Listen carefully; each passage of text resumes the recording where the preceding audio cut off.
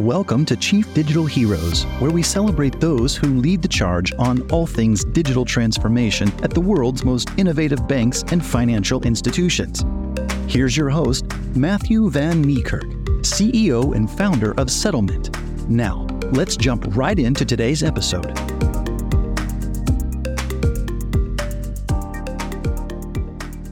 Hi, everyone, and thanks for listening to another episode of Chief Digital Heroes. Today, I'm speaking with Loice from the People's Own Savings Bank in Zimbabwe. Loice, thanks so much for joining us, and thanks for having a chat with me today. Thanks for having me. It's a great day today. Great. So we're going to get into a couple of questions. So why don't we kick it off? Can you tell us a little bit about yourself, like your background and how you ended up at the People's Own Savings Bank in Zimbabwe? Okay, I'll do so. It's been quite an interesting journey, actually. I started off as a nurse and I served for 10 years in government hospitals. I keep referring to my nursing background, even if it's now a technology environment, because it molded me into who I am today. And there's a lot of things that I learned from nursing that I still carried forward to this day. Okay, after serving for 10 years in the hospitals, I had the opportunity to attend the launch of the NCR machines in Atlanta. That was in the early 80s. And the technology then fascinated me so much. During that stay as well, I got invited to ground zero of the launch of the Columbia Space Shuttle. You can imagine the technology that was in use then. I really got hooked into technology. When I came back, I started studying IT. So I obtained a higher national diploma in systems analysis.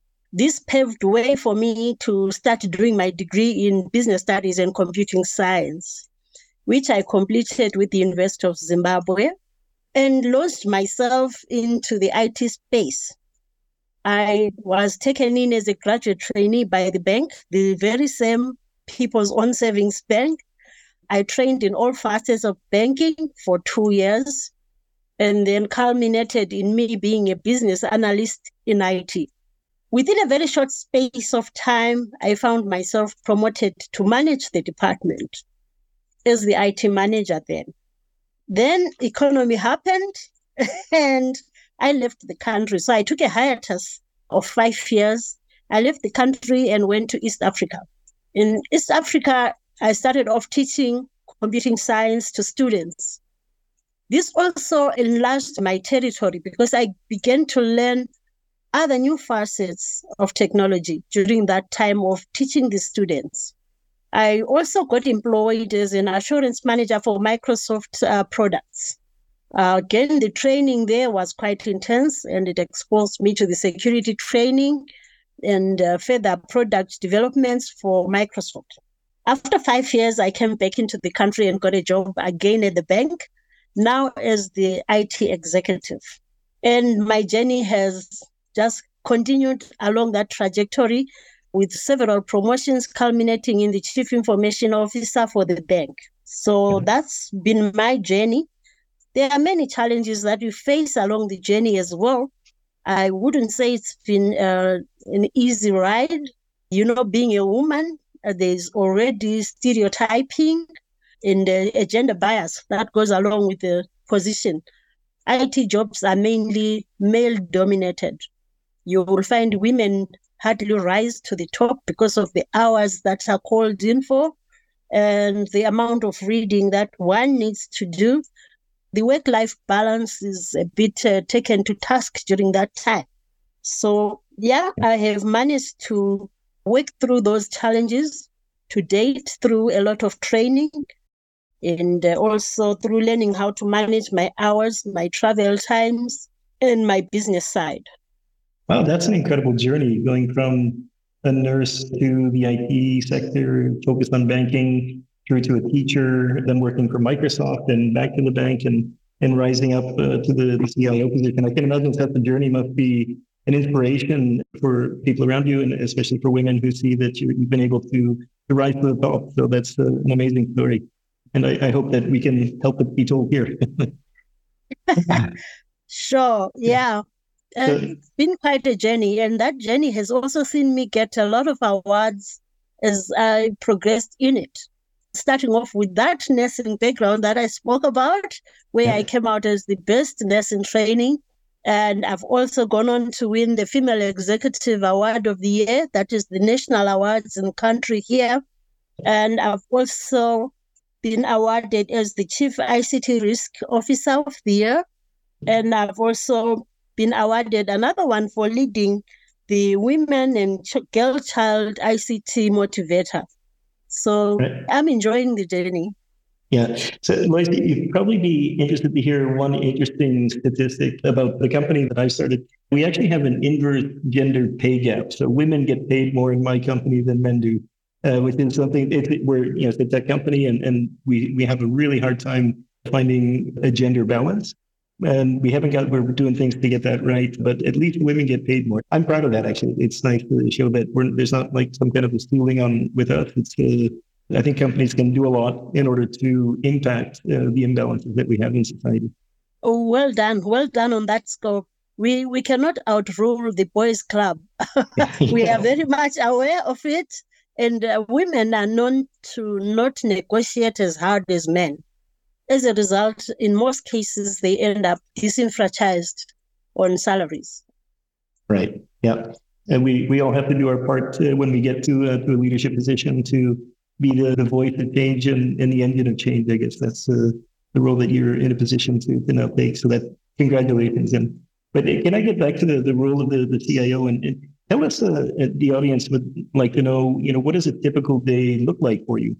Okay, in my typical day, I will start off by just getting through my emails, getting through my communication for the day, just to encourage me to plan my day.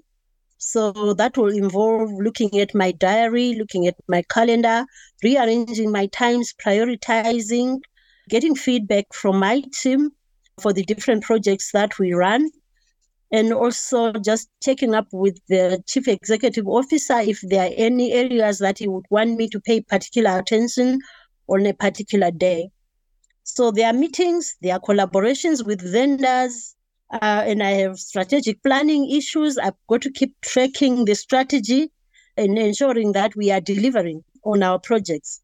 I check on the budgets to ensure that we don't overrun our budget. If there's any variation that I require, I would get with our financial teams. If there are any projects that are running, there is project management aspect.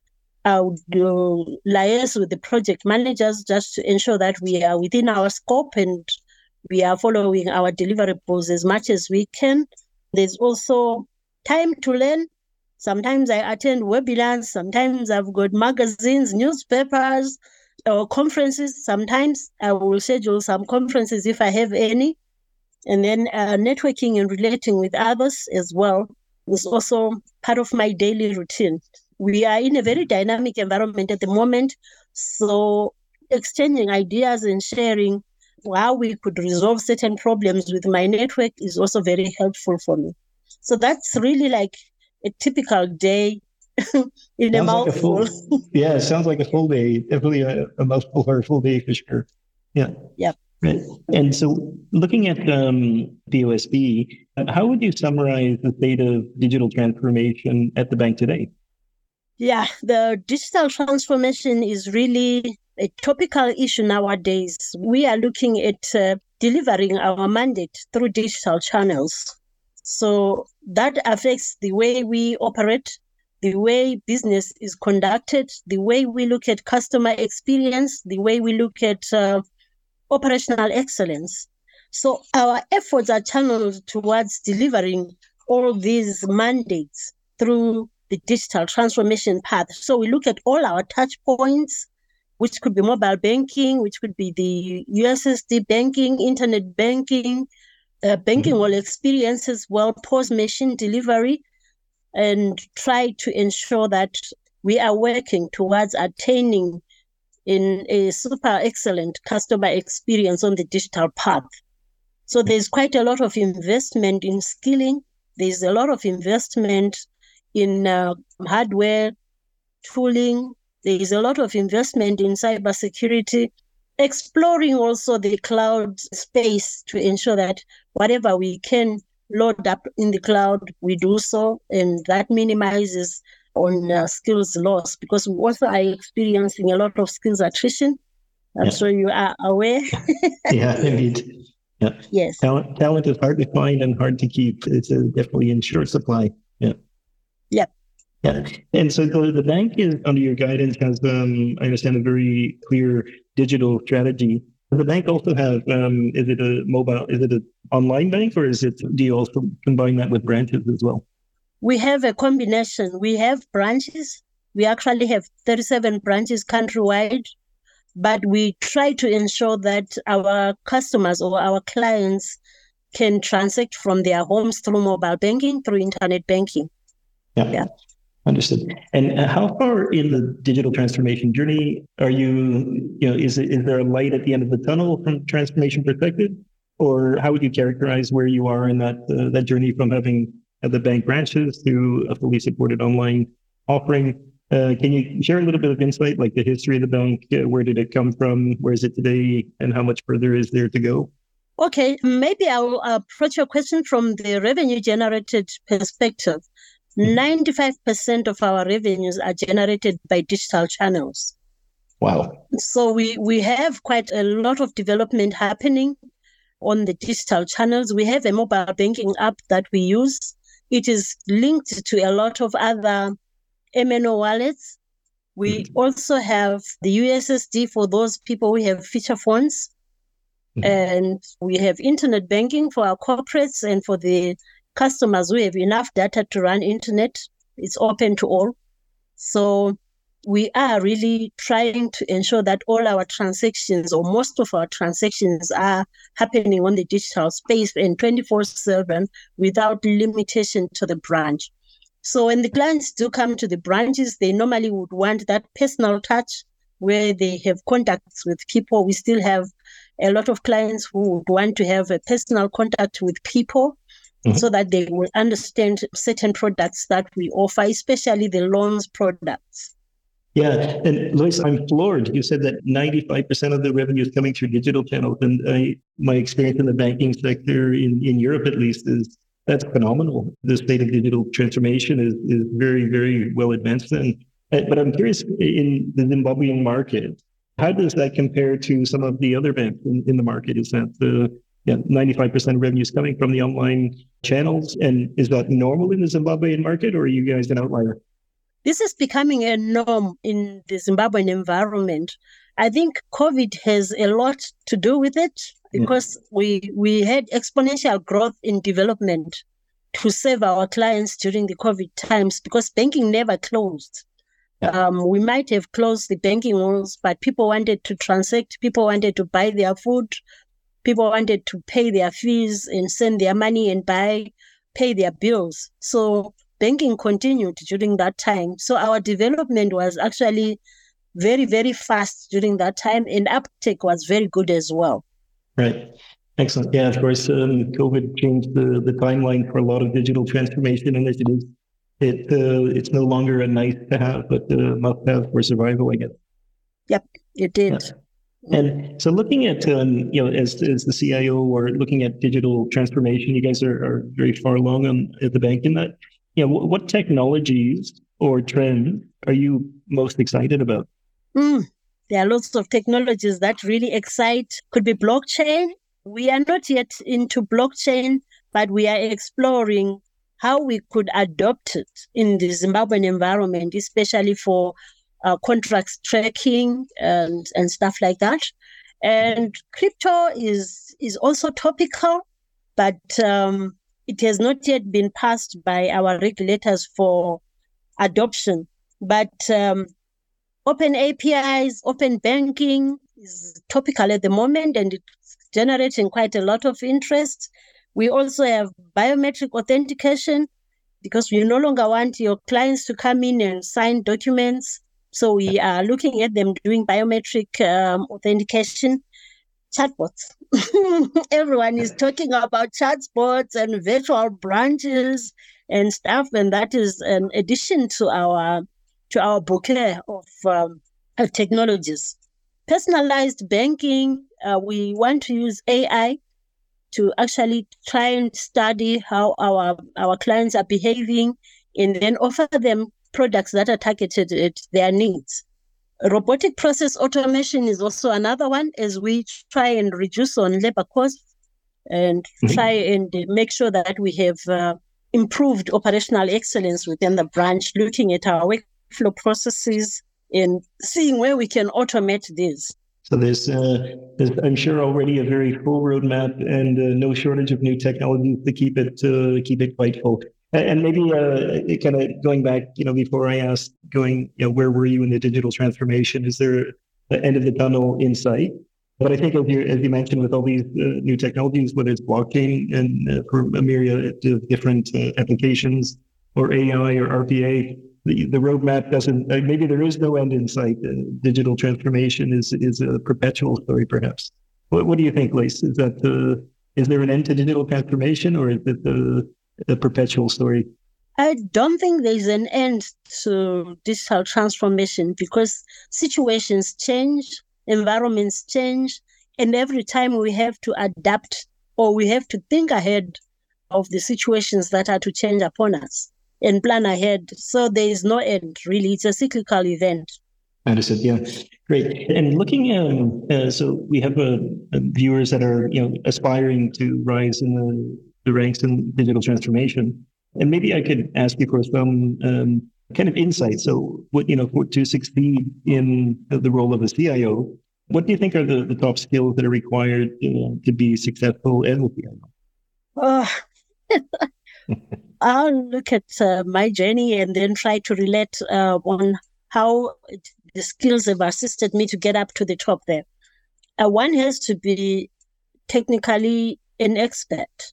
So one has to increase on their knowledge on technologies, stay abreast of emerging technologies and understand them so that they can relate to their situations or environments. One also needs to be a strategic thinker. At this level, the input is more of guiding the strategy.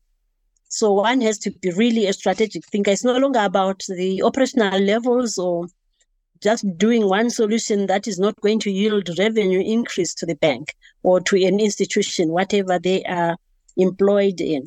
One should be able to lead and manage teams.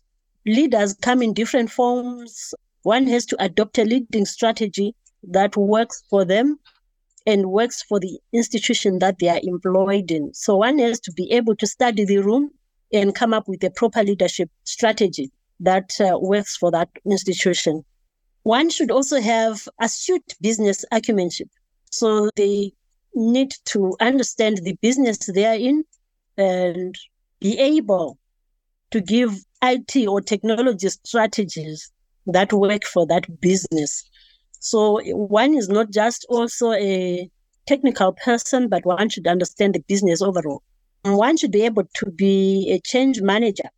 There's a lot of changes. As we said, it's a cyclical event, and there are so many changes that happen. So one should be able to manage change during that time and make sure that the change is for the positivity of the organization. Yeah.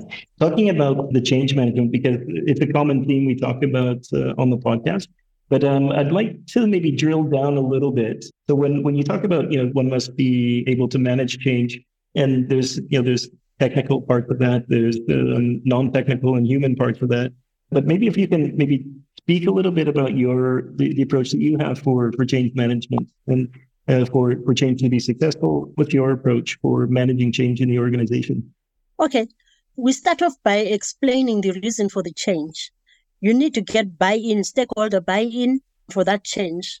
And to get stakeholder buy-in, you need to understand the business. So it all dovetails from the top. You need to understand the business so that you can explain what the change will bring and engage all stakeholders at all different levels. By the time you bring in the change, there must be that anticipation for the change so that you have an easier road or a smoother turnover to the new product or new development that you are offering. In that way, you manage the individuals that normally would resist the changes. And you also need to involve your risk departments. so that they also understand. Your risk and audit departments need to also understand what the change is all about, because in most cases you will find a retrogressive step coming in from the auditors who may not have been part of the initiation of the change. They're not understanding why processes or procedures have changed. So we involve them from the word go. Yeah, I think that's an important thing that's often overlooked from a project management perspective. It's often a lot focused on the technical aspects of a project and the as you were describing, getting other departments, other stakeholders like audit involved, and bringing the rest of the organization along. But I like what you said, like informing upfront about the reasons for the change, making sure it's crystal clear for everybody. What is the change about and why are we doing it? And then people, maybe they get excited for the change, or they get excited at the anticipation of the new thing. So again, great advice for aspiring CIOs on how to not just implement a project, but how to drive transformation of an organization. And I think that's leads to sustainable change. And Loice, I looked at your background, and you've done quite yourself, and I think the bank as well, are involved in sustainable finance and the area of sustainability. Can you say a few words about what does sustainability mean to you and what does it mean to the bank? Sustainability is ensuring that there is a future for whatever products that we offer, and for our clients and for the nation as a whole. So we look at the way we offer a service.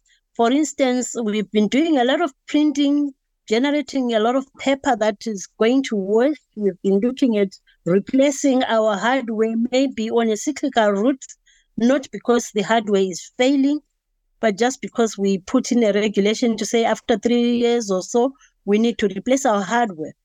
So now we are looking at ensuring that we use these devices for as long as we can, so that we don't congest the waste disposal sectors. And we also understand whom we are giving to dispose of computer equipment, to dispose of batteries, to dispose of paper. And we are trying also to limit the usage of paper, the usage of ink, as these are not sustainable, or they are perishable commodities. As the trees get finished for paper, we will end up with no sustainability. The way we support our customers, be it farmers, are we supporting them in a sustainable manner, that we are not promoting use of wood in tobacco curing? Are we not supporting use of chemicals and fertilizers? So we try and engage them as well to ensure that their activities are sustainable to the nation. They are not using pesticides. We have seen certain birds that actually feed on ticks on animals vanish from the environment. And this is because the farmers have been using chemicals that ultimately kill the birds without them being alert to it. So we are now involved to that level to ensure that we maintain the ecosystem as natural as possible. Mm-hmm. So that is how it is affecting the bank. And we are saying without sustainability, we may end up with no clients at the end of the day, and we will perish. Yeah, indeed. Great. And does the bank then direct capital, like in the form of loans or working capital solutions, to customers, whether they're in the agricultural sector or in production, or some?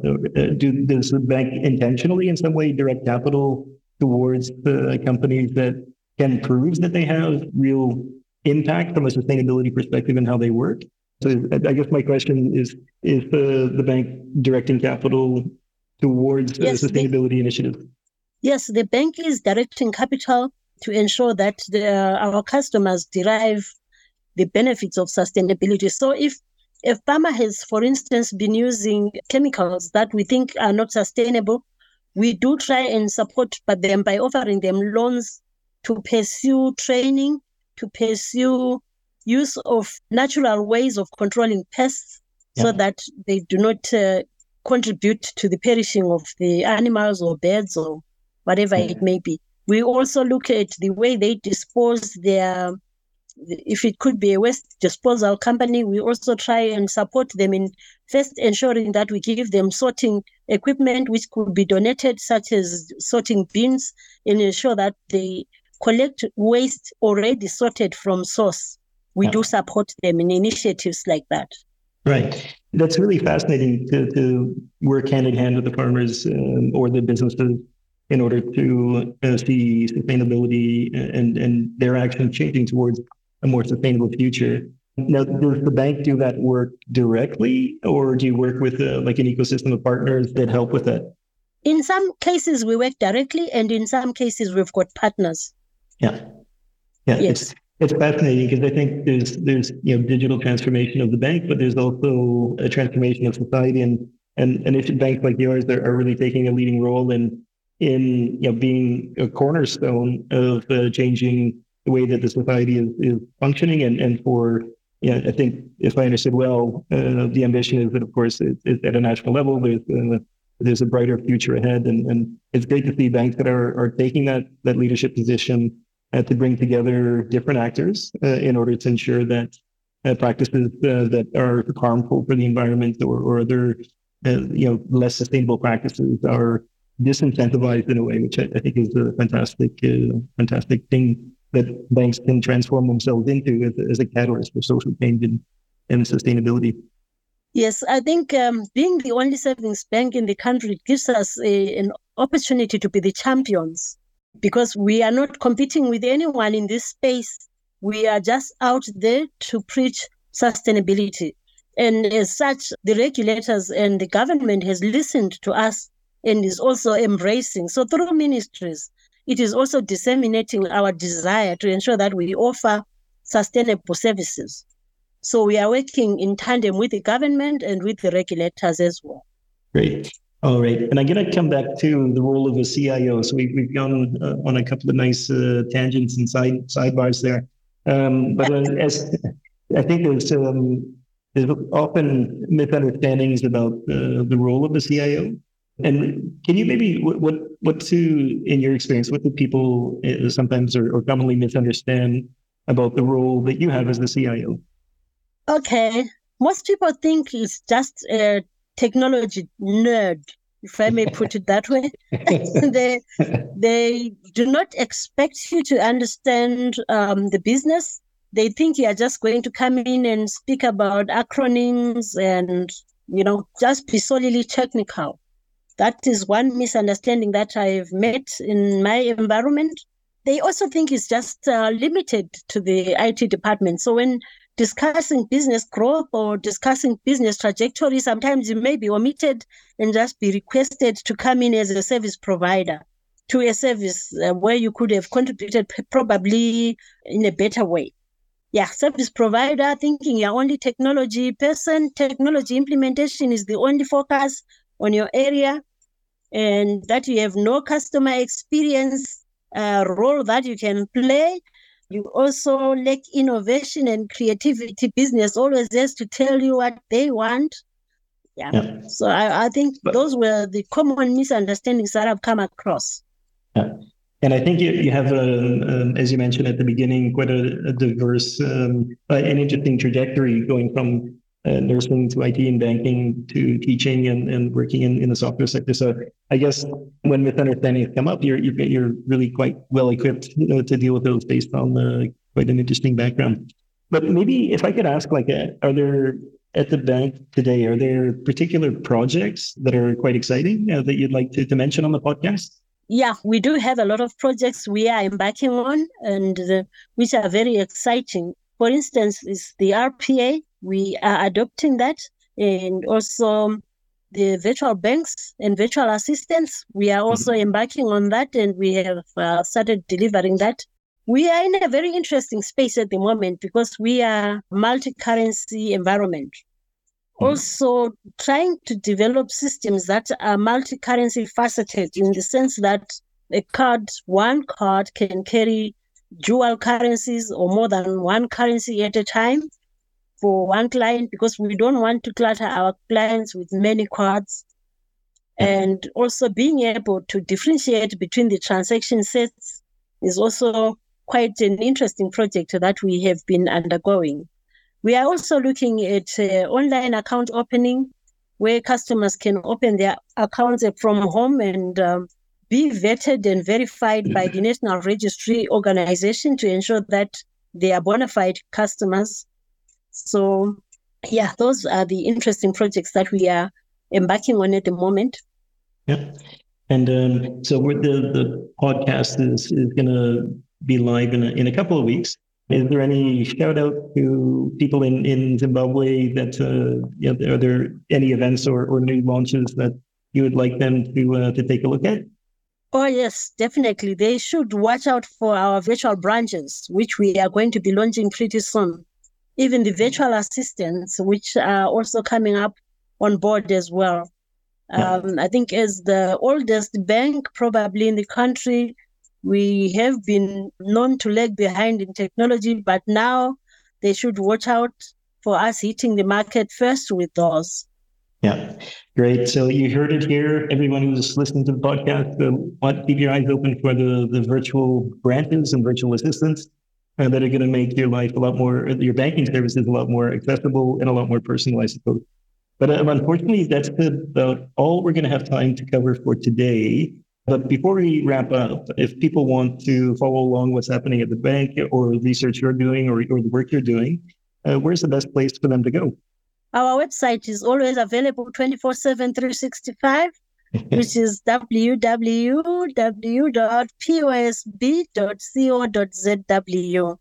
All right. We have our presence as well on the most common social media platforms where we keep updates going on what is happening in the bank. That is on Instagram, on Facebook, on LinkedIn.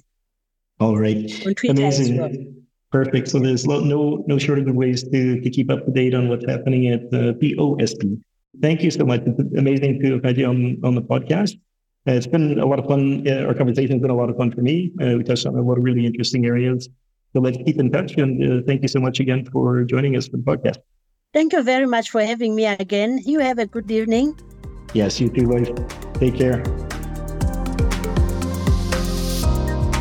Thank you for listening to another episode of Chief Digital Heroes, brought to you by Settlement, the world's leading blockchain transformation platform. To learn more about Settlement or to access the latest episodes, visit settlement.com.